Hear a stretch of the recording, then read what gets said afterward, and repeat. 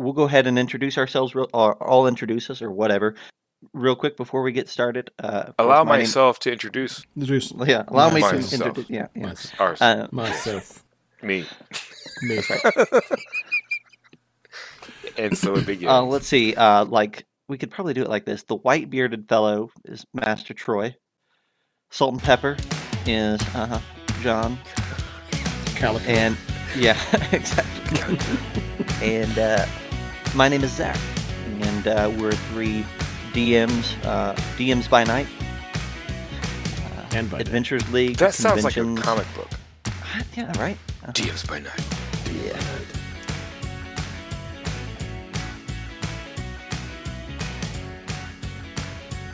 Hello and welcome to the Bite Size Gaming Podcast, the podcast that's serving up a buffet of RPG topics to get you through your week. My name is Zach, and the host joining me this evening are Master Troy Stanley and the Dwarven DM, John Christian. Lolly ho, everyone. Lolly hey. Lolly ho. That is, for those of you out there that know, that is a callback to Final Fantasy IV on the Super Nintendo / Famicom. Well, Oh. That's what the dwarves would always say in greeting. In those Lolly-o. games. Lolly ho. Lolly ho. Yeah. Wow, that sounds. Listen, man, don't you beef on Final Fantasy IV. We will fight. It's way too early in the broadcast for that, man. Okay, It's never too early. that's true. It's never too early. well, here, we've got a big episode in the store. We've got a smorgasbord of news to throw your way beforehand. So much news. I don't even All the hardly news. know where to start. You know what? I'll start with this. I said I was going to plug it every time. I am going to plug it every time. Den of Assassins hit 10,000 today, What? Ooh. which is a great little milestone. Really proud of it. I don't know that I need to say a lot more, but in case you skipped our last episode and dove in now and have no idea what we're talking about, my little crew released Den of Assassins, a 5e product highlighting both player options and NPCs and DM resources, all themed around assassins and how hired killers can infiltrate your campaign. 12 new subclasses, spells, feats, certainly, ton of magic items, layers, like 24 new NPC stat blocks, bunch of stuff. In fact, we've done so well that Andrew, my cohort there, is commissioning a ton of artwork for it today. Very nice. I'll tell you guys this was astounding to me, number-wise. He put out the call for artists, and he got 60 applications in 8 hours. Oh my god. Poof. Yep. So that was kind of crazy. I was glad he was going to sort through them, not me. Wow. Yep. So, encourage you to go check out Den of Assassins. We're 1,000% funded, and it's going to be fun. All right. So, Thomas is dead set on buying an RV, and already twice in chat he has asked if any chance anyone has an RV for sale, and now he's asking if any of our backers on Den of Assassins. Or was he asking about the artists if they had RVs? Fair enough. You know what? We'll just put out the next update to the backers. We'll be asking if anyone has an RV. That's right. Then just for you, Thomas. So let's see. We've got more Kickstarters galore to talk about today. I'm going to go ahead and slide into one that just came up on my radar this evening, and it had to go on the list. Temple of the Kraken God, a Morkborg adventure. I need to be making sure we're dropping these into... Hey, look at that. We're good. John's taking care of me. A Morkborg adventure. If you recall, gentlemen, I was not super blown away by the Morkborg source book. I don't know. I feel like you were kind of blown As away a visual by art piece. by the confusion. Yeah, Yes. like that book is a hot mess. They think it served its purpose there. But it looks fantastic. It looked fantastic. There's so much cool stuff in it. I don't know how to run it.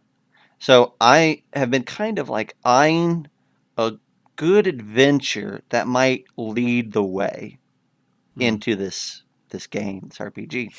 Morkborg is like this dark fantasy, but I would say almost like heavy metal, something of that nature. Just really sinister, really vile, really in your face sort of an RPG. And lo and behold, today I see one of my favorite authors right now, Christian Eichhorn, just released Temple of the Kraken God on Kickstarter. If you have heard me talk about him before, if you recall that name, is because he did the Eberron 1099 adventures on That's the DM's exciting. Guild, which I have now ran 2 of, and I thoroughly enjoyed. Not only did you run two of, you ran them at Public Play, right? Didn't you do them Yes. at VDDW? Virtual D&D weekend, yep. So I really like his stuff. If I'm going to find a way, a channel to get into Morkborg, I think it's going to be this adventure. And the awesome thing about this, it's supposed to drop in August. Yeah. That's a pretty I believe advance it. notice. He's a machine. Yeah. And it's print on demand. He's out of Germany, but it's print on demand, so it's not going to cost me $30 to get it here in the States. I think it's $13 for the book, plus you'll pay the print on demand. So it's probably going to be like $20 by the time we're all said and done. It's going to be my guess. But I'm going to go ahead and just give this a solid recommend, sight unseen, book not in hand. I think it's a safe bet with Christian at this point that you're going to get something interesting. I'll try to follow it up in August, but right now I'm saying go onto Kickstarter. You got 13 days left as of this recording. Pick up your copy of Kraken God. Troy, Sweet. Yes. you have a couple. I do. Let's go ahead and do the one that is ending soonest. Isle of the Dreaded Accursed. This is a joint project by someone who has been on our show before, JVC Perry, Mr. Tarask, who has a YouTube channel and does advice and reviews and things like that, and Nord Games. And they are using JVC, and Mr. Tarask, or Mr. T, is using the Ultimate Bestiary, the Dreaded Accursed from Nord Games to populate this adventure. It sounds pretty cool. It's for 5th edition. There was an ocean goddess who demanded tribute. Her priests turned to necromancy, filled the temple with vile undead. Now she's mad, and she wants the most extravagant tribute of all. And until then, she's not going to be happy. So, yeah, so it's all this stuff where, you're trying to find what could possibly appease this ocean goddess. You're trying to figure out what's going on out on the island of at the temple. It uses Nord Games products, which are fantastic. Zach, I know, has They're a on my few. shelf. Yeah. And I have seen a few of them, and they look amazing. And the artwork in this is really cool. The cartography looks pretty cool. And, I mean, everything that I've seen from JVC Perry has been awesome. Yeah. So I'll notate just a comment, because first off, you get a 20% discount off of the Ultimate Bestiary products if you pledge at any level. Those books are really great. There's one centered around undead. There's one centered around kind of goblinoids and that sort of thing. Those are great books because they stay in a specific lane and they flesh out that lane completely. So if you want a bunch of undead creatures, and not just like weird undead, but just like variants of undead that you already know and love. You want a bunch of new types of skeletons or zombies or whatever. That's what the Ultimate Bestiary is about. I'd say the content of their books are exceptional. Artwork is great, but not up to Kobold Press or WotC standards. So I don't ding it, but I just notate that the highlight here is the content itself, which is awesome. And I think this is an awesome idea to work in partnership with somebody who's cranking out, resource material, and to write an adventure for that resource material. This is a brilliant idea. Great job. I mean, how many of us have bought a third-party bestiary or something like that and forget to crack that sucker open when you're populating a dungeon, right, or an adventure? I think all companies really need to reach out and grab some authors and say, hey, we're putting this out, write an adventure for it. And on the author side, right, you're getting all this great art, right? That's the biggest expense. The cover is sweet looking. It'd be nice, right? Even if they didn't go like the full 10 miles and make a 20, 30 page long adventure or however long adventure, right? What if it was just like a one pager for a handful of the monsters that were, or the beasts in the bestiary, so to speak, right? And you do like a one or like a front to back page, right? Of a quick adventure or like an adventure seed or something like that. That to me is it's like what we've said before about campaign settings. Having something for you to be able to, like a seed of an adventure, is really, really important to be able to showcase what's so different and so unique and so cool about your settings in particular. Yeah. I mean, it's obvious that it translates, to me at least, translates to beasts also whenever you're putting those together. And there's a few companies out there that do that with their monster books. And the nice thing about this, if you don't have the dreaded accursed bestiary, you don't actually need it, because they're putting all the monsters in the adventure that are being used. So just like the stat blocks, or the stat blocks and the artwork for the monsters. So not saying don't buy the dreaded curse, but you don't have to, and you're getting 20% off of that when you back this at any level. So it's a win-win-win all the way around. Yeah. So Awesome. And it is more than funded. It is well past funded. All the stretch goals have been hit. They're actually going to produce some dreaded accursed themed dice sets. Nice. That look pretty sweet. So excellent. Yeah. John, you got one or two? I do. Or three? I got two. Oh. I got two for me. They're weird ones, right? There's one that is interesting, but I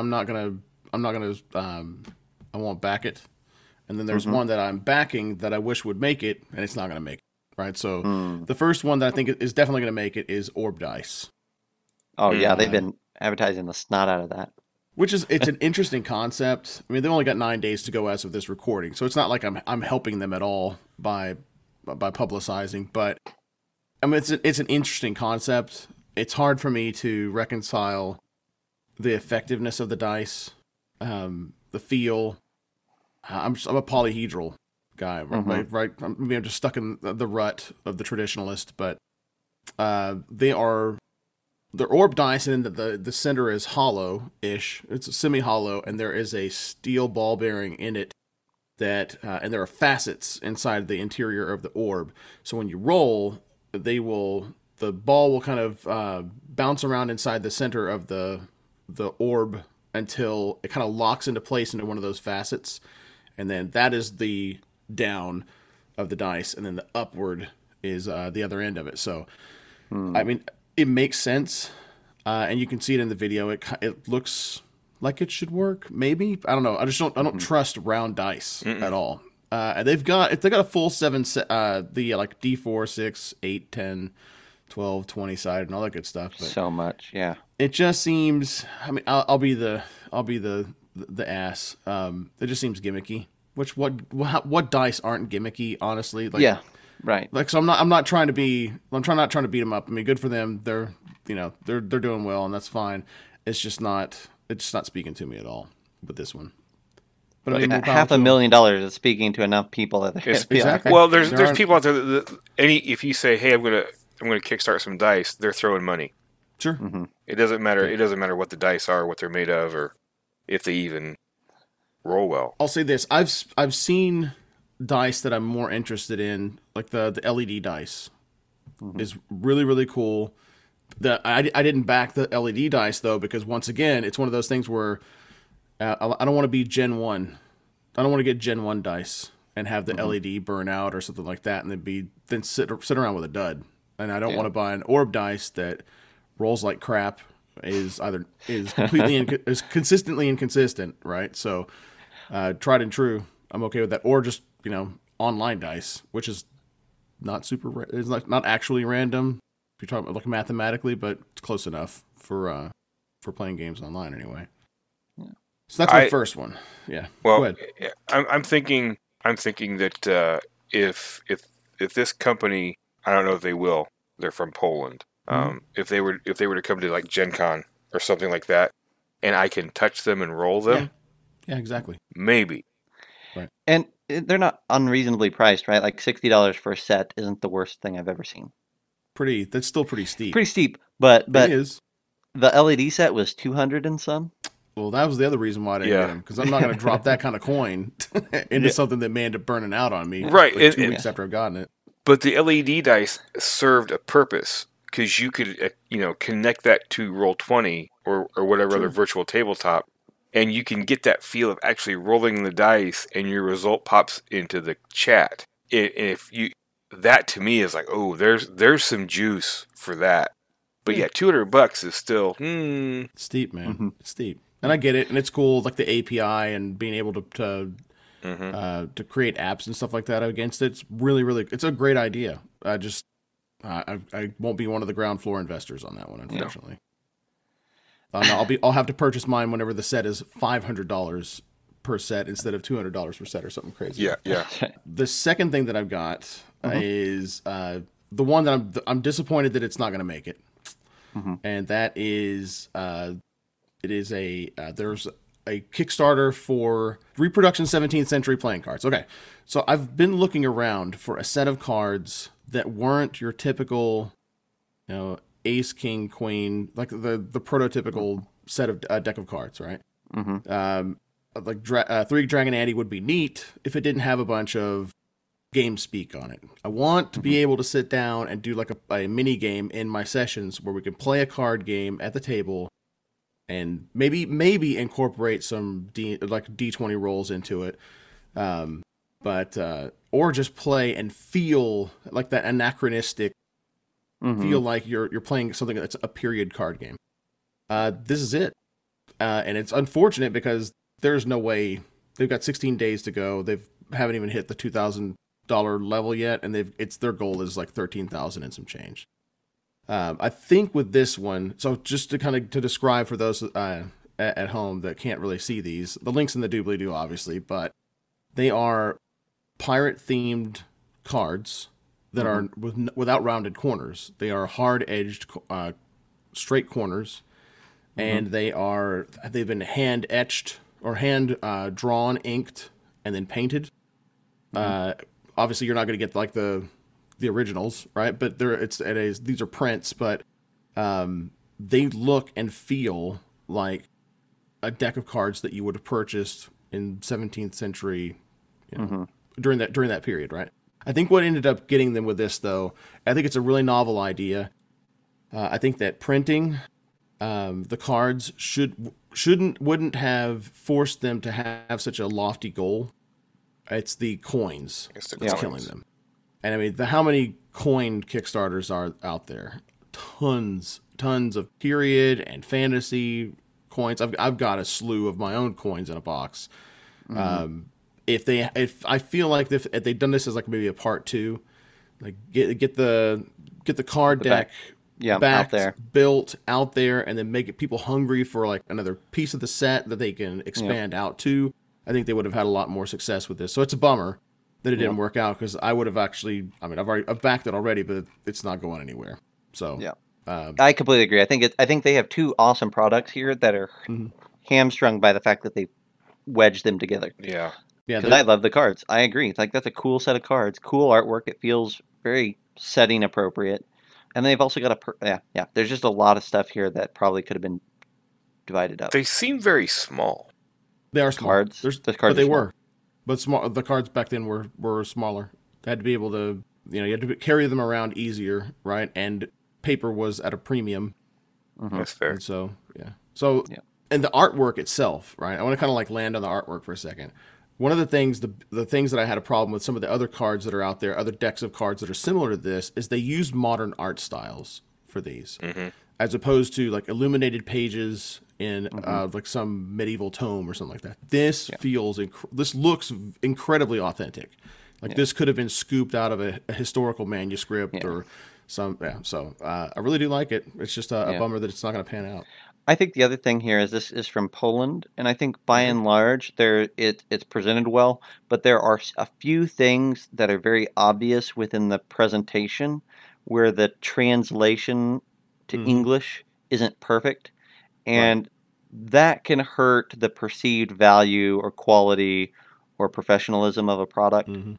Right at the very beginning, we don't have to get into it, but like that's something to consider. I think if you're creating a Kickstarter, is making sure that if you're not doing it in your native language or your grammar isn't your strong suit, that you have somebody else do a pass. So, but I like this Kickstarter. So yeah, it's a shame. I'll look forward to hopefully them relaunching and maybe getting on board at that point. Yep, that sounds good. Those are mine. Cool. I'll throw out my last one here. This one is interesting, and I bring it up because it's had an interesting history. And I don't know that I'm going to, I don't know this creator well enough to have a yay or nay, but this Kickstarter was supposed to launch months and months ago, and it was put on hold. They got some negative press tied to it, and so they reassessed. They brought on some additional consultants and writers, and they relaunched. This is from Legendary Games. It's called Asian Monsters. Legendary Games is a big creator in the Kickstarter scene. They put out a lot of books. They've got 15 created Kickstarters underneath their belt. They do a lot of this. I think we talked about Mythos Monsters on here before, and that was them. I want to kind of give a nod to the fact that they had a rough time several months ago. And they really took a step backwards and tried to reevaluate their campaign, their launch, their presentation, what they were going to do with it. And then they put themselves back out there with this launch. I think this has been on now for a week or so. Yeah, just about a week. And they are at $31,000 of $1,000 goal. So it's 90 some monsters, like 90 plus monsters that are all themed around the legends of Asia. So I think it's cool. So, go ahead. I have an idea of why, but do you know what specifically they were catching heat for? Yes. Okay. Because I'm curious because I can guess, but it's probably what you guess. It's probably what you guess. So, Legendary Games is an American-based company. It's a American fellow that is creating it, and they had produced this book for earlier editions of D&D. I think maybe Pathfinder even.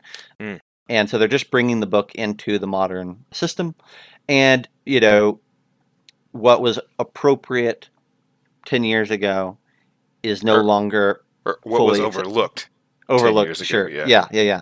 And so I think the odd thing of where he caught flack was that his product kind of started to get trashed when he was putting a call out for consultants from these areas of Asia that he was going to be releasing a book for. And it kind of came into the public eye of, oh, you're making this book. Well, you should, so he got a lot of flack for, as a person in America, without any consultants, having written a book that is fully Asian invested. Right. Again, though, I don't necessarily at this one want to talk. I don't want to focus on negative. Negative. I'm impressed that he was able to turn the ship around and put forth something that's like this. And honestly, I've even looked outside of Kickstarter and in other social media, and it's pretty well accepted. So kudos to him for really finding a way through that treacherous storm into something that people can appreciate. Yeah, I didn't. If it sounded as if I was being somewhat cynical or facetious or whatever, I wasn't trying to be. I just kind of wondered. It's like, it is kind of a touchy subject right now, and it can only benefit. You can only on a product like this, you can only benefit by having people that are from those cultures help you. Sure. If you're not of that culture yourself, helping you, get these details correct. Yeah. Because I'm just as curious as anybody else. I want to see what these creatures, can do and how I can add them into my games and stuff like that. But yeah, absolutely. So this is going to feature creatures from Australia, China, India, Indonesia, Malaysia, Japan, South Korea, and Thailand. Myths, legends, and lore. So yeah, that's my last one. Was Asian Monsters on Kickstarter right now. Troy, finish us out here. Okay. Well, a few of you out there may have heard of a little YouTube channel. I think they just started, maybe like a short time ago. They don't have that big of a following just yet. They're called WebDM. So, look for them. You might not be able to find a lot of their content, but take a look. They have jumped into the world of game design and Kickstarter with Weird Wastelands. And I am telling you what, this thing is hitting a lot of notes for me. This is what Eberron needs for the Mornland. This is what you need if you want to put together your own Dark Sun kind of campaign. It has all of that stuff in it. The weird, the wacky, the deadly, the bizarre. Brand new class options. The Scion. New subclasses, new mechanics, new locations of peril and discovery. Monsters, of course, adventure hooks, tools, tables, toys, all this stuff that you could use to make your wasteland adventures even more crazy and freaky for your players. And the WebDM guys are awesome. I mean, I listen to them quite a bit, and they've even got, I think right now they have one episode out where they've talked about this. They're going to have a few more coming. And I'm stoked. I am in on this. I want this for my Eberron games. I want this for when and if Wizards ever gives me Dark Sun. Because yeah, I'm set. They even have a foreword written by a guy named Monty Cook. So yeah. Hey. Yeah. Okay, so you want to hear my okay, first and foremost, I think I'm gonna temper this. I think that their presentation, the Weird Wastelands and all that, is awesome. Like what you just said, absolutely love. I may back this just because I like WebDM like you do, and I love the presentation of this. This is one instance where them onboarding with a distributor is warning me away. Oh. 2CG is on here. I have yet to be impressed with any 2CG products. Oh, really? They produce a lot. They produce big books. They have a lot of people that climb on board with them. But I've seen them a couple times at trade shows, and I was not a fan. So I may even back this just because I believe in WebDM's consistency of quality and what they put out. And I love the presentation. So this may be an instance of 2CG just handling distribution, and in which case that's great. That's not meant to be a downplay on this project. I think if you like this pitch, you should back it. But 2CG is I think their own core house product could use some work. We'll put it that way. Well, I mean, it's written by Jim Davis, Jonathan Pruitt, and Emma Lambert. Yeah. So maybe 2C Gaming is just helping out with the printing and the distribution, like you said. So yeah, exactly. So I'm working through my own prejudice against 2CG and leaning into this project. So cool, boy. All right, is that all our news for this round? All right, so you got a whole bunch of Kickstarters to sink your teeth into this time around. We're gonna go refill our cups and dive into the agony of defeats. Yes. See you then. Sad trombone noise. Wah, wah.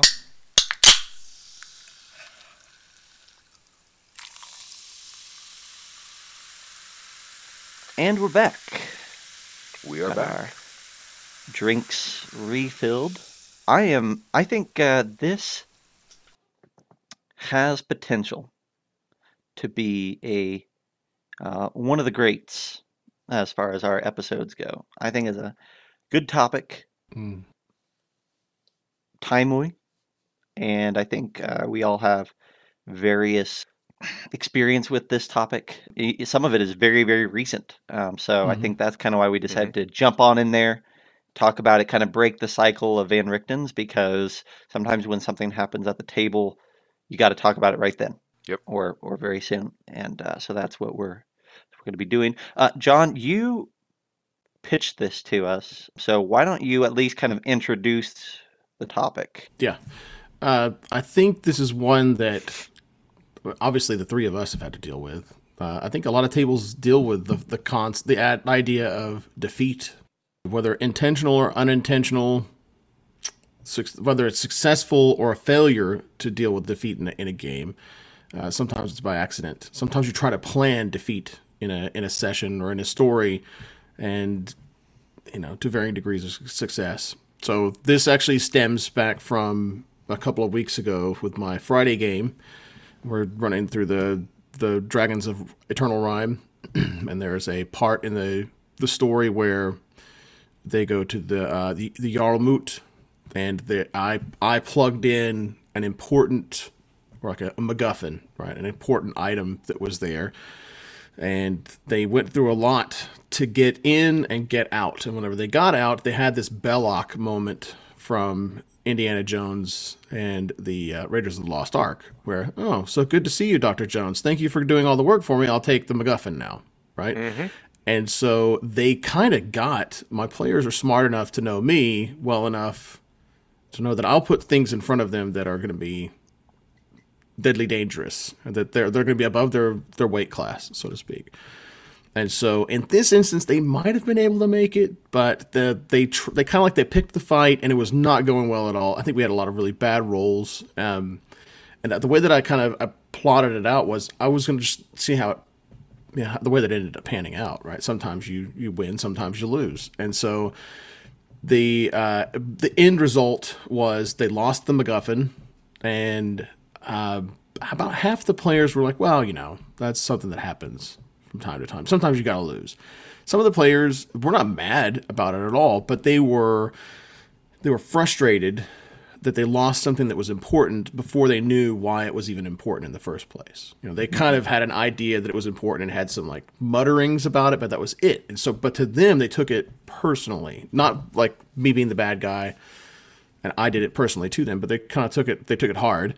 And so I kind of spun up on this. There are several times in my DMing career in the past where I've either plotted out specific points where I expected the players to fail, or something went horribly wrong. I mean, the first episode that we all recorded together was all about the player that would be king.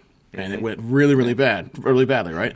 And so I wanted to kind of bring the three of us together to see some of our experiences that we've had in the past, some of the instances where this has happened. And we've done, I think, a really good job of kind of plotting out the discussion as much as we can. This honestly could be either crazy, crazy long now, or this could be multi-part. I think we could revisit this at some point or another, because I think it's important for players and DMs alike to understand the nuances of defeat. That it like I love John Wick, Taken, Equalizer, where the good guy just a nobody, where the good guy never has a hard time, just kicks the crap out of everybody, and I feel super satisfied at the end of it because evil got beat, and that's great. But I also like the hero's journey, and within the hero's journey there is the you fall on your face, right? It's the third act kind of curse. Empire Strikes Back. Yeah, or second act. Yes, in the third act, right? Yeah, it's Empire Strikes Back. So, well, yeah, go ahead. Oddly enough, you said John Wick, Equalizer, and Nobody is one that just came out. Taken is the other one. Okay, so I disagree with you straight out of the gate. Straight out of the gate, because all three of those movies, I haven't seen Nobody yet, but all three of those movies, they lose something. Okay. Well, and they are defeated, and then they go on their rampage and win, because he's just trying to be a guy. He's just trying. John Wick, I just want to be left alone. I want to wallow in my misery with my nice car and my cool little puppy. Just leave me alone. And they defeated him by taking all of that away for no reason other than to take that car. They took the MacGuffin. The loss of the MacGuffin. Yeah. And so he went on a revenge tear. Yeah, I think. Go ahead, Zach, please. Well, I think there's two things that maybe we're talking about here, and maybe, to your point, John, maybe we need to pick one for this episode and then bounce, because I think there's two things, right? There's the loss that's supposed to happen, the thing that's part of the story, right? That kicks the story off, the players may not understand that, But you as the DM know that this is part of the grand scheme to tell a moving story. And then there's the type of loss, and your kind of subtitle for this episode was where everything goes horribly wrong. Yep. And to me, that's when you didn't have it planned, the players didn't have it planned, and it all fell apart anyways. And I think that's, I don't care which one we do if we do both, but that's the one that I think is harder to recover from in a graceful way, because you can't sit there confident and instill confidence in them and say, it's all going to be fine. It's part of this. They don't feel that confidence coming off of you. They feel, oh no. Panic. Sheer panic. I think that where this really stemmed from. So if we need to choose a path, I say that in this instance, let's choose the path where it goes horribly wrong. Let's stick to that. Fair enough. Right, where you've got, I think that there are more than enough times, I'm not going to recount the tale of Edgar again, but more than enough times where the ones that we've kind of got listed here are where either you had the TPK, they failed the quest, right, that's awful. Right, they failed the quest, and then or there's the death of a critical NPC, the loss of the MacGuffin. Those are kind of the four. There are more than that, I'm sure, but those are kind of the four that I identified immediately in my own experiences that came up in the past. Yep. And so, really, okay, I think... go ahead. I'll just kind of put in a little addendum. You put TPK, I'm going to say death of important party members or, multiple party members in addition to TPK. Sometimes one person early in the campaign isn't a huge deal. But I think you can... There's horribly wrong... There's stages of horribly wrong even before you get to that TPK level. Yeah. So let's do this then. Let's do some examples of the different instances that we've got, and if we can, let's do tell the story, like the elevator pitch of the story, and then what was the end result? Were you able to work it out, and if you did, how? Right. And let's start with the TPK. That's the one that everybody has to deal with eventually. Is the party gets... Troy is shaking his head. Troy has never had a TPK. I've never had a TPK. Your contribution is going to be nil on this part. I'm going to be like, I got bupkis on this. It is, John, go ahead. It's the one, you see the DM checklist? That is the one thing I think on that DM checklist that I do not have is a TPK. Well, John, you and I could share that. We could. Story. Actually, I think you could tell that story the best. Please do. Okay, I'll be real short and sweet. I got to play in one of John's campaigns for a hot minute, and we entered our first quote-unquote dungeon, and at the end of this dungeon, there was a bad guy and his two lackeys that were going to be a tough fight. And to make matters worse, we had kind of been lackadaisical with our use of abilities, healing up, caution, all of those things, all the way up until that point. So we're running on empty before we even start the fight, and I have one last thing in the tank, right? One last card up the sleeve, and I throw it on the bad guy, and I lock him down. And it was so satisfying. So it was literally the wizard had to go into the front of the fight. The bad guy had to fail a saving throw, but if all of that happened, it was going to put our combat in the bag, nice and clean. Give us a good shot. And it worked. And I had the guy locked down. And then, I want to say it was the very next turn. Yeah, it could have been not. It was the same. No, it was the same turn. It was you went, and then they went. Yeah. Immediately after you did. Yeah. Yes. And the table's like, all right, yeah. And then it's like, next guy. Well, I run up and hit the bad guy.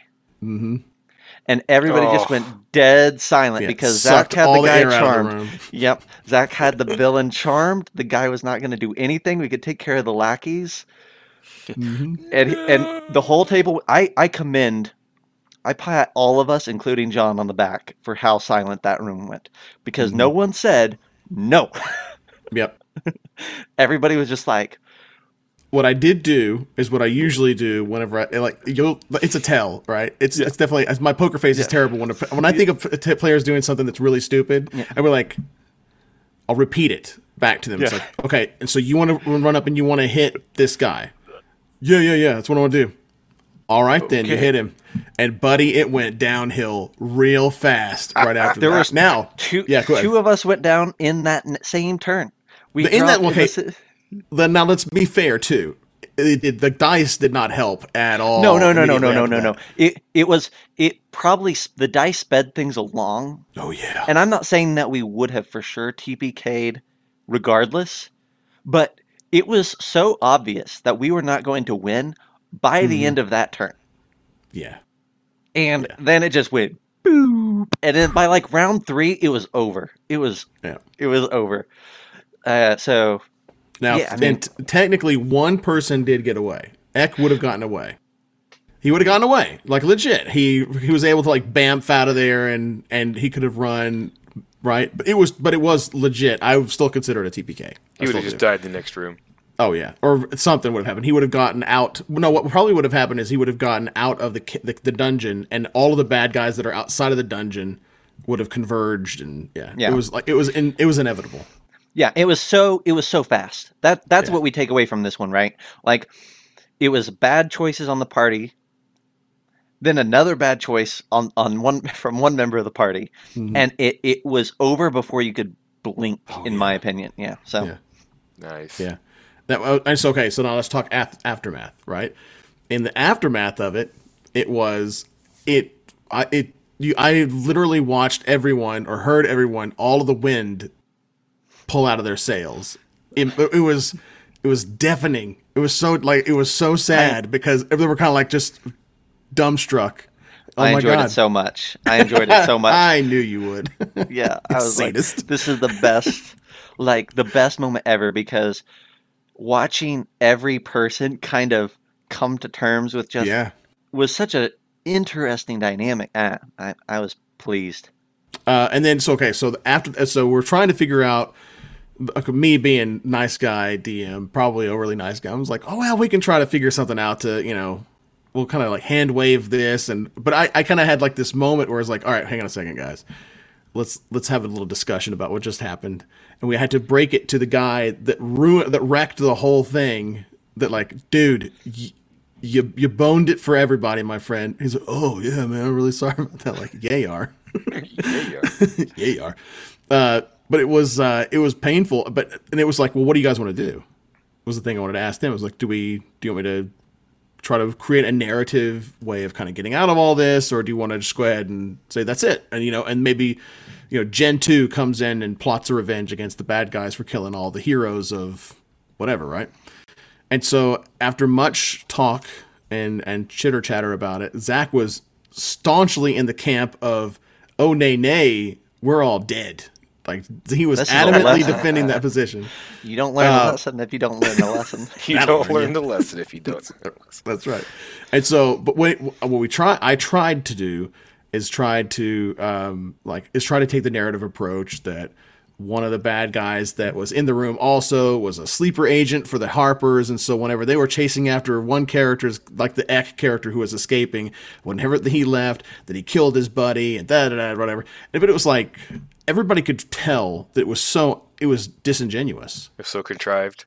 Yeah, it was very contrived, and then almost immediately, I would say that was pretty much the end of the.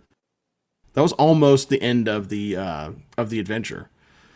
That I think we did like maybe one more session after that, or two, or something like that. Yeah, and then everybody kind of like lost steam. Yeah, yeah. So. Which I think that's okay. Like, I mean, like, it's not the way you want it to always happen, but like sometimes that's a story that you're never gonna forget. So. Oh man, buddy. All right, Troy, you don't have anything? You got I've never been the DM during a TPK. I have been the part of a TPK that was, to me, just so bad. It was one of the only times that at the end of the session I packed up my stuff and I left mad. Oh, wow. And the entire group left mad. We were playing a D20 Modern game where we were super soldiers in World War II. Mm-hmm. And the DM we had great guy. He's passed on now, so I mean, I'm not speaking bad. He's a great storyteller, as long as he was telling his story, And it was, okay, you guys are super soldiers. You have all. None of us had all the abilities of Captain America. We just had parts. Mm-hmm. So altogether, we were Captain America. Oh, okay, right on. And you would think that, okay, the U.S. government, the allies and whatnot, are putting money into creating these super soldiers to win the war. You would think they would outfit us with the top of the line equipment, right? He would it's like, well, this is what the soldiers at the time were issued. Some of you, a couple of you have the Thompsons, but everybody else has the M1. It's like, really? Okay. Well, what about some of this? No, nothing special, nothing out of the ordinary. He drops us behind enemy lines. We have to go into this castle, and there's no run and gun punching, Nazis in the face and stuff like that. It's we have to be sneaky and quiet, which is okay. Mm. But then we get hit with this super soldier, an Axis super soldier in a prototype-ish Iron Man suit. Mm. We're just dudes running around in our greens with rifles and submachine guns, and he is in a full-on Iron Man suit, flying around, blasting us with, flame and napalm and whatever else. And 2 of the characters were captured in the session previous. The rest of us had to frantically follow and figure out where they're taking our buddies. Mm-hmm. They're loaded on a train. We jump on the train. We're fighting our way through. So this is our time to finally just be all badass and doing cool stuff. We get to the car that they're held in. This is supposed to be, World War II era technology and sensibilities. They are in these stasis pods. They're being taken back because they're going to be studied so that they can be used to improve their super soldier serum. We're up against this dude in the tin can, right? Yep. He's just kicking our butt. We have to have all of us available to fight this guy. So I go in and I'm like, how do I wake these guys up? We've all seen those movies, right? There's a big red button that says off. Right. Or switch or something. No bad guys would do that. Nobody would put just an obvious button like that. You have to figure out the thing. It's like, none of us have any backgrounds, any skills, anything that would figure this out. Where's the big red button? Don't have one. You have to just figure it out. I killed 2 of the party members trying to wake them up so that we could defeat this guy. And I'm like, no saving throws, no nothing. It was like, well, what do you do? And I'm just looking at them and go, guys, what do you want me to do? And they're like, do what you got to do. Well, I do this because I think this, because I personally, speak a little German. Mm. And I'm like, is there any buttons that say this or this or this? Yeah, something like that. I was like, okay, I'm pushing those. Power back feeds. The guy inside is roasted alive as it incinerates. And I'm like, what? And then I try to do something different to the other thing. Nope, the whatever's keeping them in stasis accelerates and they shatter because the cold is just too intense or something like that. And it's like, okay, so now I've killed both of these characters. There's only 3 of us left, and the 2 guys outside are getting their butts handed to them by Tin Can Man. I run back out there, and the only thing we can think of is to detonate. There's like some kind of a bomb on the back of this thing, so we detonate the bomb to try to take that guy out too. And no, we die. He's fine. So the entire party is dead. And yeah, so we all left and was very cranky about it. The DM, the game master, was talking to me afterwards, and I'm like, why did you do that to us? Why did you put us in such a no-win situation? Well, you guys could have figured out how to turn the different the things off. But we weren't. But we didn't. When the first person got vaporized, they should have clued you in. This was not going to go very well. He was a very hard line Right. Well, that's what it is. That's what it is. And it's like, That's fun. Right. and it's like, okay, so where's the rest of that campaign going? Nowhere, because we're all dead. Well, that brings up a really good subject, or a good point in all of this, right? Is learning how to telegraph whenever things are going bad. And do you make the decision? You have to make the decision of, do you direct players away from certain death somehow, or do you just let it play itself out? Yeah. For me, at least, I try not to punish players for if they're trying to make good decisions. They've been paying attention, and they're just not getting it. Is that their fault, or is it my fault as the DM that I haven't given them the information that they need clearly enough to where they can make educated decisions on what they should do next? Or, like, if I don't clearly define that this bad guy is super crazy dangerous and give them an instance of it happening, then they think that they can take that person out. Right? So is there what you're saying is that there's sometimes you allow things, maybe you keep things from going horribly wrong if you see that it's on you. Right? If this is my fault that things are going bad, I probably need to push the eject button, pull the parachute, whatever, right? Because, like, if this ends badly, everybody knows that it's because it wasn't because of how the dice fell. It wasn't because they made stupid choices. It's because I somewhat intentionally or miscalculate, like, it's on me, and everybody's going to know it. We're going to pull this button, right? Yeah. It's not fair to them. It's not fair to the party for me to kill the whole party. Yeah, I think that's a fair. But again, you got to ride that line because, like you said, John, like, you didn't do anything wrong, but there's that. And that's why element of disingenuousness can really sour the batch. I think that was my error, was that whenever it went wrong, I'm like, this was really dumb, and this was the player's fault. I have to let this play out, right? Yeah, because absolutely. if I turn into a nanny and intervene at that point, then bad behavior continues, and you're just like, oh, well, we're playing on God mode at that point, and so none of our actions have any consequences, and that to me that's a bad game, right? Yeah. But so I let that play out, and then it played out, and then I'm like, I felt bad because I thought we're all really seasoned adventurers and players here, and I figured, well, I mean, they've seen defeat before. Honestly, I didn't think it was going to go as bad as that.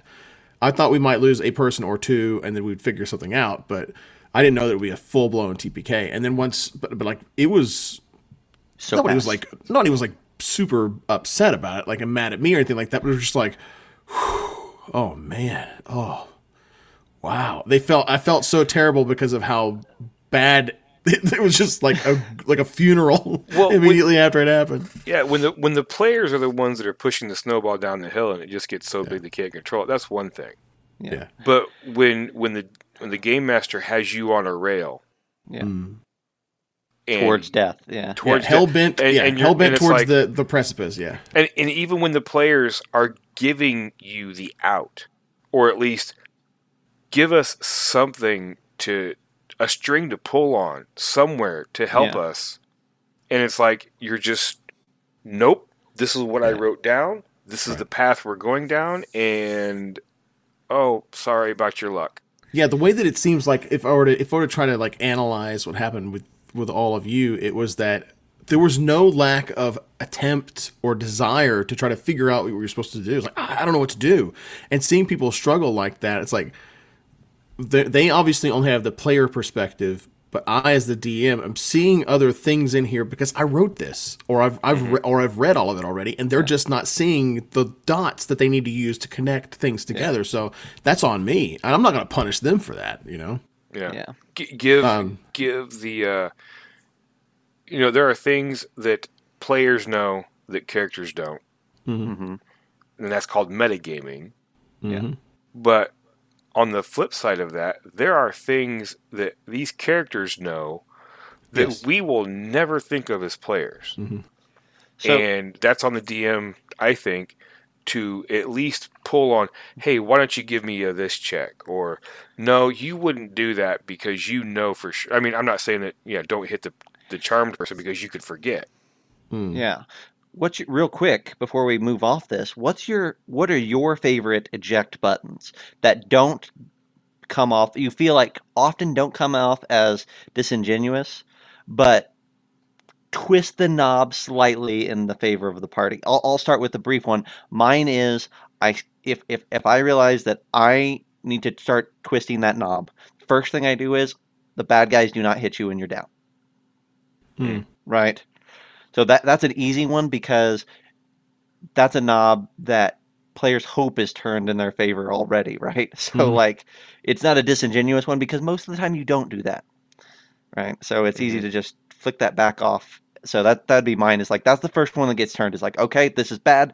I need to fix this, or at least help fix this. The bad guys are gonna attack live party members before they hit down ones. Yeah. Okay. Troy? I would say hubris. If my bad guys are stomping a mud hole and I'm seeing it's bad dice rolls or something that they're just not, they can't get out from under, my bad guy could be like, oh, I'm gonna win and I'm gonna start taunting you and I'm not gonna hit you, go full Nova on you because I'm badass. I can do. Are you monologuing? Yeah, you're exactly. monologuing You're right monologuing. now. You got me monologuing. Yes, exactly. And you give them that ha-ha moment or just a positioning, or even the hubris of, I'm leaving your threat to go hit this person because you're not doing anything to me, but I think he's more of a threat, so I'm going to turn my back on you. Oh, I'm going to take an attack of opportunity. Okay. Oh, that hit harder than I thought. And then you're like, right. Oh, whew. Yeah, for me, it's reinforcements. That's the one that does it for me. A good example that I had, my other example I was going to have for the TPK was I wiped out my wife's entire party during Curse of Strahd whenever they went into the Coffin Maker's attic. Yeah. And it was full of vampire spawn. And they got murdered. And so they had made friends with Van Richten and with a couple of others. So, and the Ravens, the Were Ravens and stuff like that were watching them going in, and they're like, they know that this is bad medicine. So Van Richten comes in as like people have dropped down. I did kind of a fade to black, and then like all you see is like you open your eyes briefly and you see this man, and it's Van Richten is in his like true form, where he's not Rodolfo or whatever his name was, Ronaldo, or I can't remember what his alias was. And so that's it for me. Sometimes I'll have an NPC that will come in and bolster, because what's good for the goose is good for the gander in my games. Sometimes if the players are just completely mopping the floor with bad guys, I'm going to throw another bad guy in there. It's like, I've obviously grossly underestimated my players, and I need to put another baddie in there. So what I'll do is I'll bring somebody in that's kind of in a round 2 or 3 that acts as an NPC that they can control or they can direct, that will help them out with that. In this instance, though, this was like fade to black, and then whenever they wake up, they're in hospital beds kind of thing, and Van Richten has saved their bacon. That though. I did that reason. Here's the other reason why, though, because these were players that hadn't played a lot, and they hadn't gotten that yet, right? So what we used it as an opportunity to, like, there are really dangerous things here, and it's not going to always be like Taken. Troy, I'm looking at you. Troy, Taken, and Equalizer, which I totally disagree with you on that first bit at the very beginning. But like, it's not going to always be where you're going to win every single time, and you have to really sometimes calculate what you're going to do. So they learned from it, and then they adapted. So it was a really good learning experience for them. So maybe we take this next bullet, that's quest failure. Yep. And we explore that, and maybe find the gaps in there where maybe there's a middle of the road where we're not pulling the eject button, but is there softer ways of doing that without fully, so let's talk about quest. I think quest failure is probably the worst out of these. Like, TPKs are awful, but I don't know, like they're different in a different way. Death of a critical NPC, that could be a moment, which is fun. Loss of MacGuffin, same thing. But like quest failure, like just you're running Rime of the Frost Maiden, I ran Rime of the Frost Maiden. If you don't win at the end of a campaign, if you lose, whether that's a TPK or the big bad destroys the world or whatever, you've been building to that for a very long time. You need it to happen. You need it to happen. You need it to happen just as bad as they do, because in your mind, that's the end of the movie, right? That's the payoff. Your movie doesn't end with a TPK or the destruction of the world or the whatever. It ends with the good guys winning. So what, do you guys have any instances of evil winning? Mm-hmm. Yeah. Same DM or same game master. It's a theme. It's a theme. Starting to build a rep. Yeah, another Roll20 or Modern 20 game, and we were told it was at the time present day, and it's an invasion. Mm-hmm. That was how we made our characters, and we're all talking because he would like drop hints here and there. We all thought it was a zombie invasion. Mm-hmm. And so that's how the idea that we made our characters around, and it wasn't. It was a War of the Worlds type thing. Mm-hmm. And so none of us, I think one of us had any skill at all with firearms. And yeah, it was it was horrible. I was playing, and the bad part is he was like, okay, go ahead and make 3 characters. Oh boy, don't start a game like that, man. You're asking for the hurt. And the weird part about it is like your first character starts at 5th level or something. The second character is now 4th level, and the last character is 3rd level because you're going to be punished if you die. And it's like, yeah, oh my gosh. So I'm thinking again, zombie invasion. I don't want to be too obvious and take someone that's running around with a machine gun. So I created a professional wrestler. Yeah. Yeah. Oh, yeah. Yeah, but absolutely. Yeah. And the premise was we were all in a defensive driving class together. And we had to come up with why we were in defensive driving. Which is that's a great start. I'm not going to lie, I like that. One of my buddies, he was the instructor, and he was very by the book, and Mr. Seat 47, or that kind of thing. It was bizarre. We had one of the other guys was a I guess semi-successful male stripper. All right. Yeah, it was bizarre. It went from the place was our hometown was invaded. We're on the run.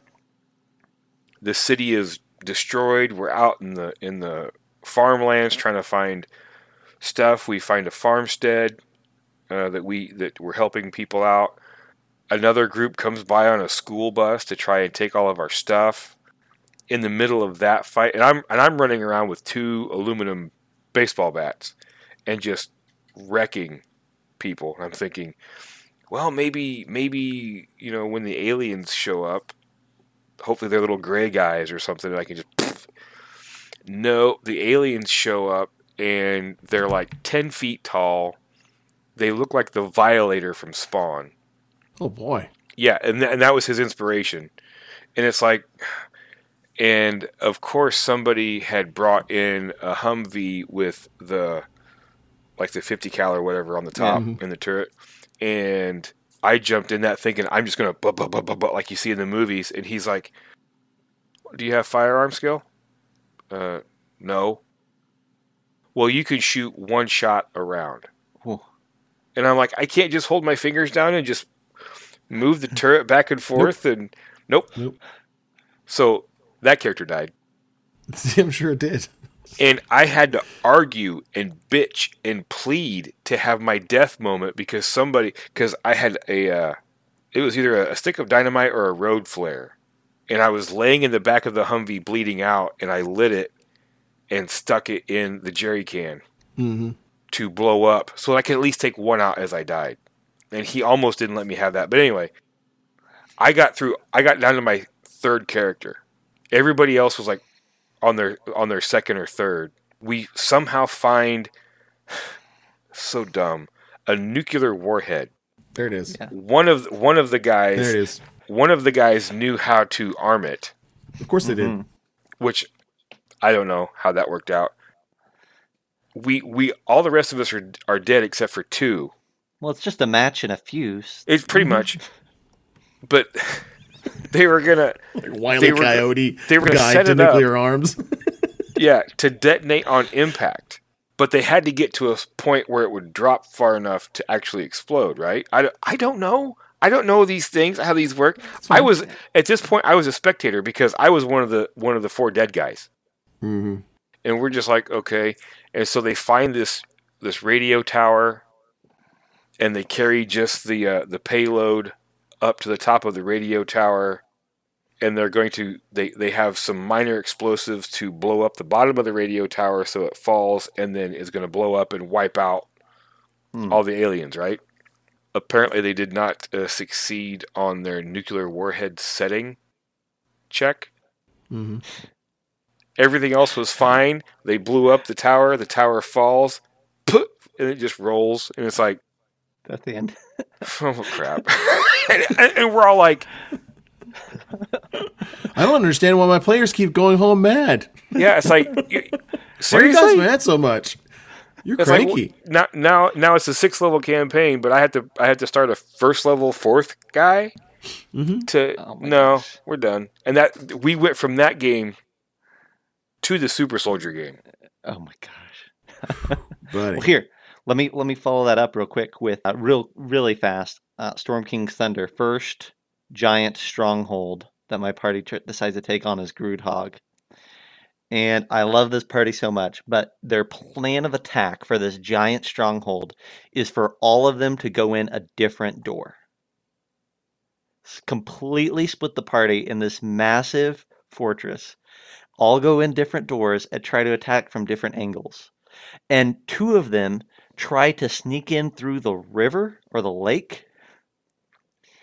By the time they even get in, the rest of the party is almost dead. And they fought tooth and nail to get the hill giants to right at the edge. And the party was right at the edge, right? There was going to be somebody was going to die real fast. One side of this was going to die, and they ran. Party ran they took off and got out of there, and it was awful though. I say this is a quest failure because that's the next part of the campaign is winning one of those, right? Right. Yeah. And they ran, and their mindset was we couldn't even beat the hill giants.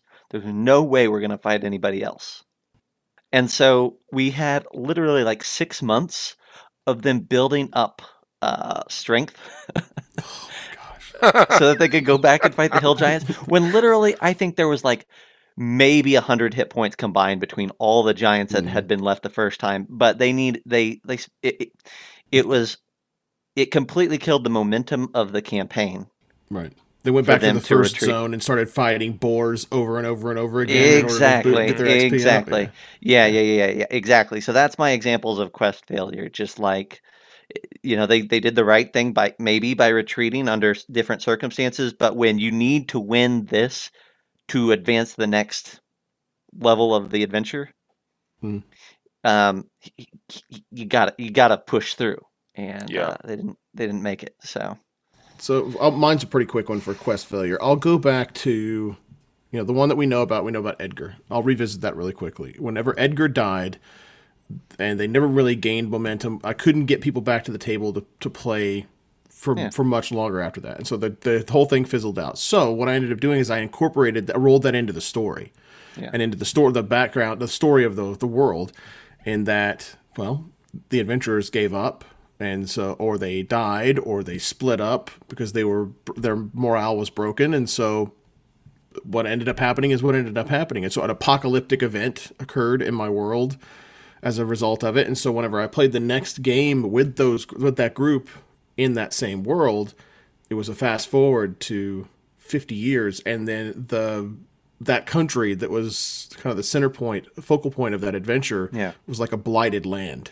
It was almost like the Mournland kind of thing, right?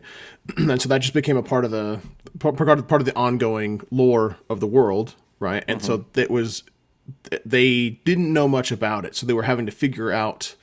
Yeah. They didn't know that that's what it was, though, right? So, because some of the different regions they would refer to regions as one thing or another, or some of the players didn't really remember everything, so they would start putting things together within the first like 2 or 3 sessions. Like, oh my god, I know where we are, or I know where we're going, and they're like, this is what happened because we failed, right? So I used that in that instance.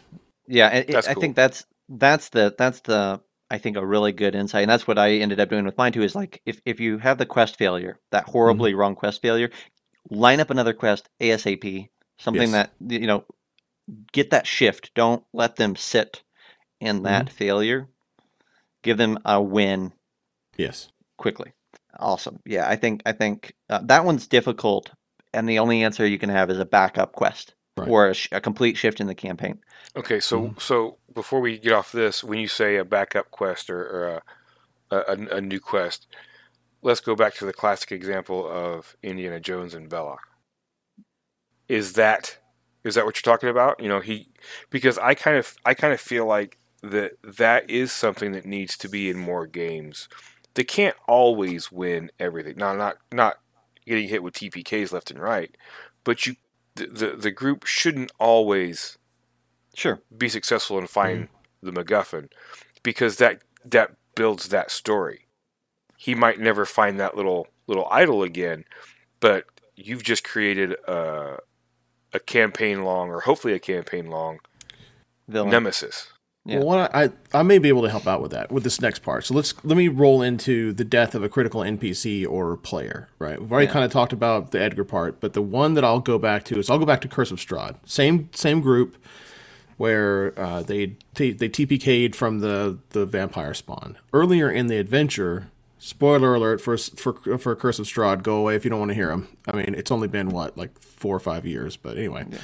But whenever they found Irina, Koyana, and what's his name, Ismark the Lesser, and you're supposed to go to Vallaki with the two of them. And Irina is Strahd's reincarnated bride, right? Right.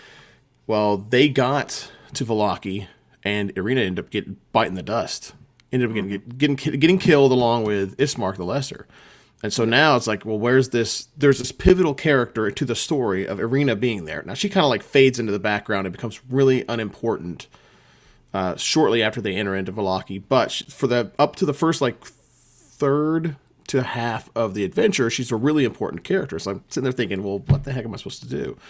So I gave myself a week, and then I pivoted by making my wife's character actually the one that was the reincarnated form of Strahd's bride. So instead of one NPC being the real MacGuffin, I made the player the MacGuffin in that instance, and it worked out like gangbusters. So the whole time, Strahd is coming to her and trying to feed on her and trying to turn her, and it opened up this, instead of it being a super adversarial relationship, it was almost like he's trying to turn her and trying to turn her from her friends or her comrades and things like that. It really developed a much deeper story from it by taking the failure that they had and saying, you know what, there's got to be a way to make this work. And they don't know that Irina is the reincarnated form of Strahd, or of Ilyana, or whatever her name was, Strahd's girlfriend or Squeeze or whatever. Yeah, Tatiana. Tatiana, thank you. He didn't know. They don't know that, but I know, and so I know she's important. They know that they were like, for them, it was get her to the town safely. That didn't happen, right? Yeah. So they failed in it. We can roll with it. It's that fail. It's not a fail forward necessarily. It's a pivot. It's just the way that you end up having to pivot sometimes.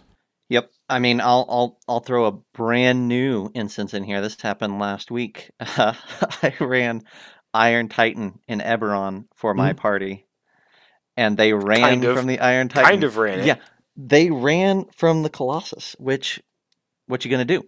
So talk about a death of a critical NPC. The whole town of Salvation is destroyed. There's a ton of important NPCs in Salvation, and there are NPCs that we created that are in there and that are all dead thanks to your adventurers. Yeah. Exactly. Ruined everything. That's right. And so like there's whole sections of the story that take place there. Now, luckily, the adventure outside after Iron Titan is supposed to go elsewhere for a little bit. Mm-hmm. But eventually it's got to come back to Salvation. And that's going to be really hard to do. So I think for me, this turns from, in the traditional adventure, the players are the heroes by the time they come back, Mm-hmm. right? They're the people who have taken care of the town. They defeated the Iron Titan. They defeated Sal. They blah, blah, blah, blah, blah, right? Now they're coming back for a redemption arc, right? Like, they've got to prove that this town that they abandoned, that they can redeem themselves in some way, and that they aren't the worst sort of adventurers that are only in it for the coin, and everyone else be damned.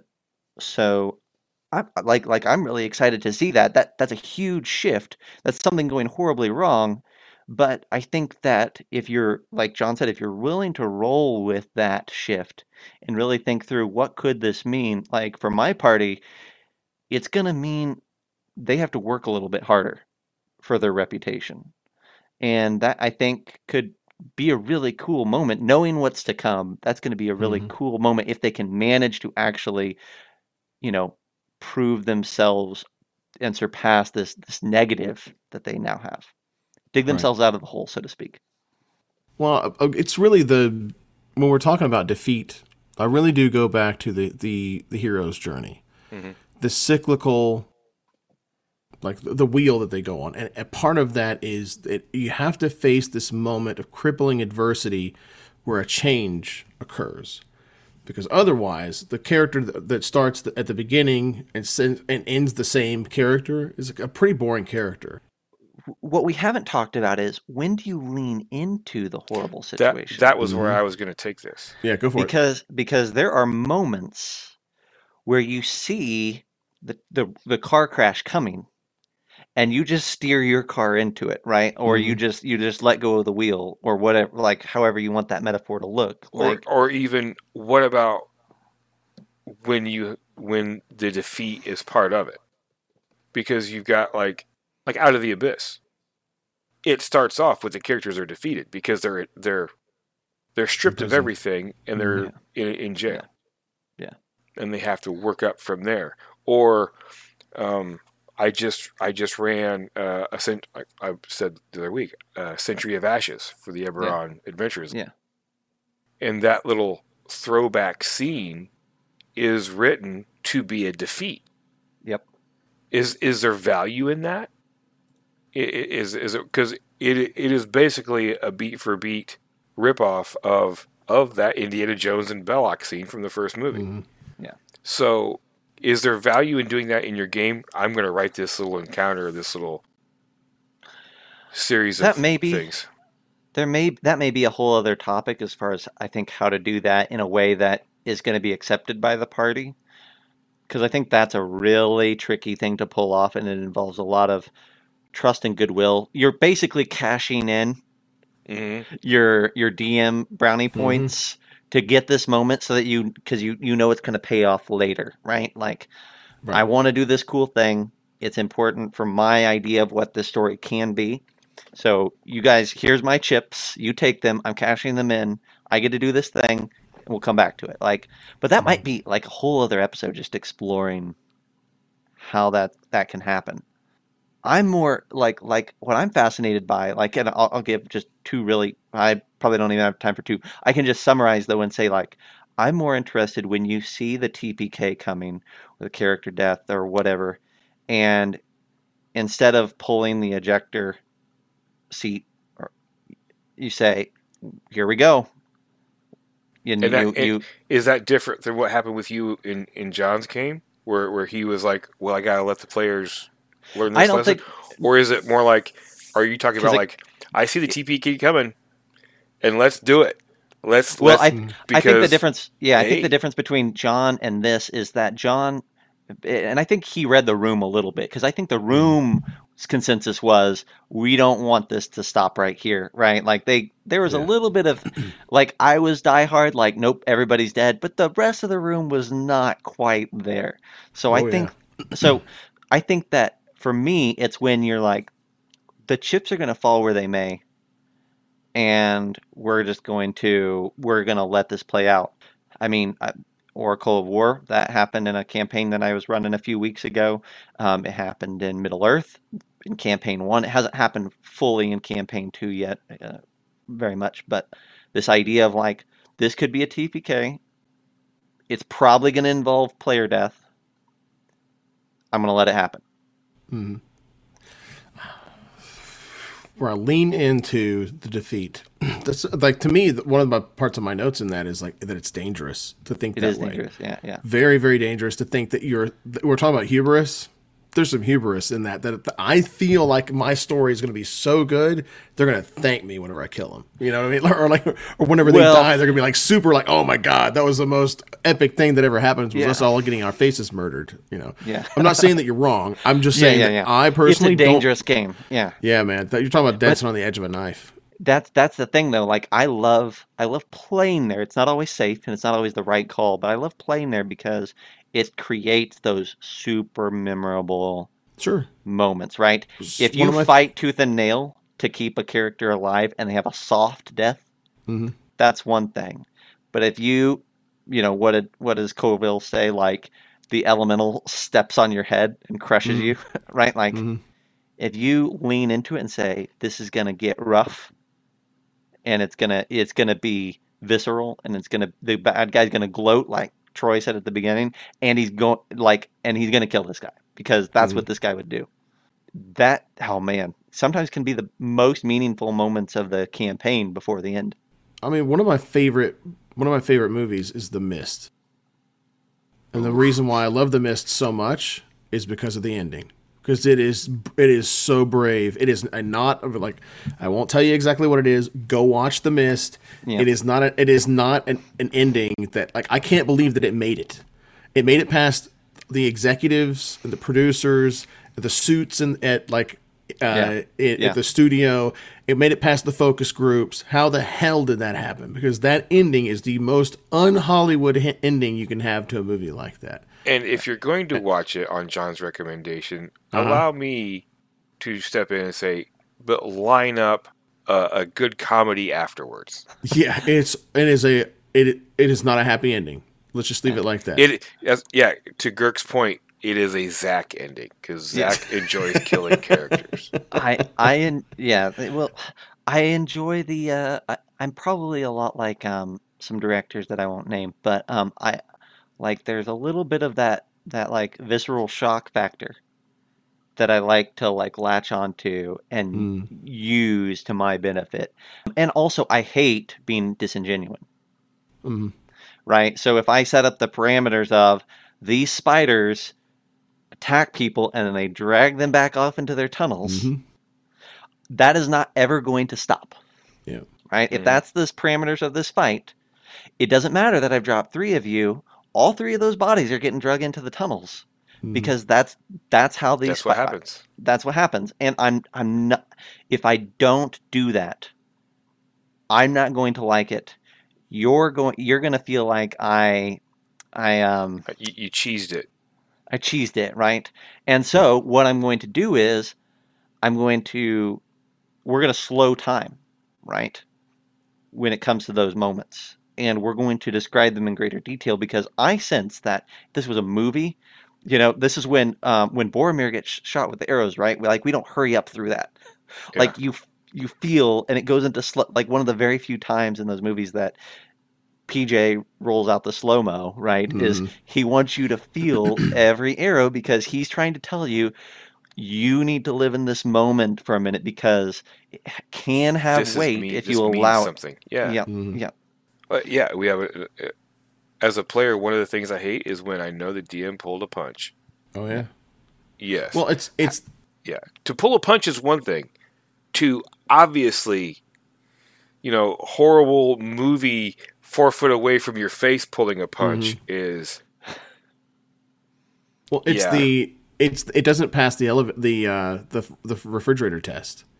Like maybe in the moment you're okay with it, but then later on that afternoon or that evening, you're sitting there in front of the fridge getting a snack or something like that. And like, the hell why did I do that? That's just not satisfying to me at all. It's like, did Zach let me win? God, I don't think I like that. Yeah. If you're going to be in a fight, you need to expect to die. Yep. And I think the big thing there, at least for me, is that I want the players to know that I'm going along with them. I don't like that your character is dying, even as I'm stepping on your head or dragging you into a tunnel or whatever. As you're twisting the Right. knife Yeah, and laughing maniacally. yeah, exactly. Like you're gonna know by the time this is over that this was not Zach's plan. It just Right. it fell that way, and Zach walked into it. Right. So, good grief. So there's a lot. I know we're still. we're. I'd say we're still not even done, but we've gone. Yeah. We're pretty deep into this thing. I think we could probably push the pause button on it, and there's so much more that we can dig up later on in a part 2, possibly. I think though that we've covered a pretty decent chunk as far as this idea of like, like there's so many ways that it can go wrong, and there's so many ways that you can get out of it or choose not to. Like it's not I think we could end by making a little comment on there's just a feed on social media that was all about this, and reading through all those comment threads, right? Folks had a lot of different opinions on what a DM should do when this exact thing happens. And most of it was the DM should apologize, retcon, and find a way out. I hope that our conversation today at least said, here are some alternatives to doing that, because I think that's if that's not the answer most of the time. If that's what your group is good with, and they truly want you to retcon that kind of stuff, I would bet money that your campaign collapses in. Oh yeah, 3 months. If that's what your players are calling for, yeah. That's fine. I couldn't do it. It was hard to do that with our TPK, Zach. It was hard because I felt like I was with you. That it happened. I don't know how to get back from this to where it's plausible, and it felt like it was not a victory at all. It was a hollow defeat when we tried to go back, and when we tried to essentially rewrite on the back end the story to make it feel like that, that. And so so it lost its sincerity. That's the capstone of this episode. Sincerity and a genuine experience are the priorities here, right? Yeah. If you can maintain those, I think you're setting yourself up for success in the most likely way. I think it's also really important to have conversations with your players about this kind of thing not on a regular basis, but every once in a while. At least at the very beginning. This is the session 0 concept again. It's like, look, let me tell you what kind of game we're going to play. Sometimes, or no, all the time, right? You do something dumb and you get yourself into trouble. I'm the referee. I'm not gunning for you, trying to kill you, but you might lose. So be aware of it and be prepared for the story to end where the good guys don't win every single time. Yep. And not everybody's going to make it out, right? Yep, exactly. Well, I think Troy has brought up another way that we can approach this topic at a later date. I think that's probably going to happen, because I think this is, we didn't get through all of our examples, and we were just throwing out examples there's a lot more just in our group. So this is something that happens with regularity. So we're going to come back to it and talk about it some more at a later date. But for now, I say we put a pin in it, say hopefully there's some tools to be taken from this. And if y'all have some situations that are like this, send them our way. We'll talk about it. Yes, please. Like, seriously, I want to hear about this kind of stuff. Yeah, absolutely. That's a great segue to say the easiest way for you to get a hold of all of us and for all of us to get to read it is if you'll head on over to our Facebook page and send a message that way. I encourage you to like and follow the page while you're at it. That's where we post when we're going live. That's when we post when we've got games available to run, and when we're going to conventions and all sorts of stuff. So love for you to head on over to Facebook and give us a follow. I was going to comment, and I guess we could go ahead and comment and say that while I'm thinking about conventions here, I want to go ahead and plug and say that we're going to be at Gen Con, and we're going to be at Origins, or at least some of us, coming up this fall. So if that's something that you're considering, stop by the Adventures League, the Baldwin Games Adventures League room, and say hey. Absolutely, that's a great thing for you to shoot a message to us as well and tell us that you're coming, and we'll find a way to hang out with you. So. Heck yeah. All right. Well, we're going to put a pin in this for now, and we're going to come back later. Thanks to John. Thanks to Troy for hanging out with me yet again. Thanks to all our fine listeners for hanging out and spending their evening with us. Thanks to you, dear podcast listener, for taking time out of your day. Until next week, we'll see you next time. Have a great game, everybody. Take care and be safe out there. All right, and then you see a hand reach down from the flue of the chimney into the oven, and it's this black, gray, blue, hand with black fingertips, and it's holding in its hand and rests right next to the Cinnabon a glass of milk that still has condensation on it from how cold the milk is inside. Oh man, you're a dick. he goes, shit. Damn it.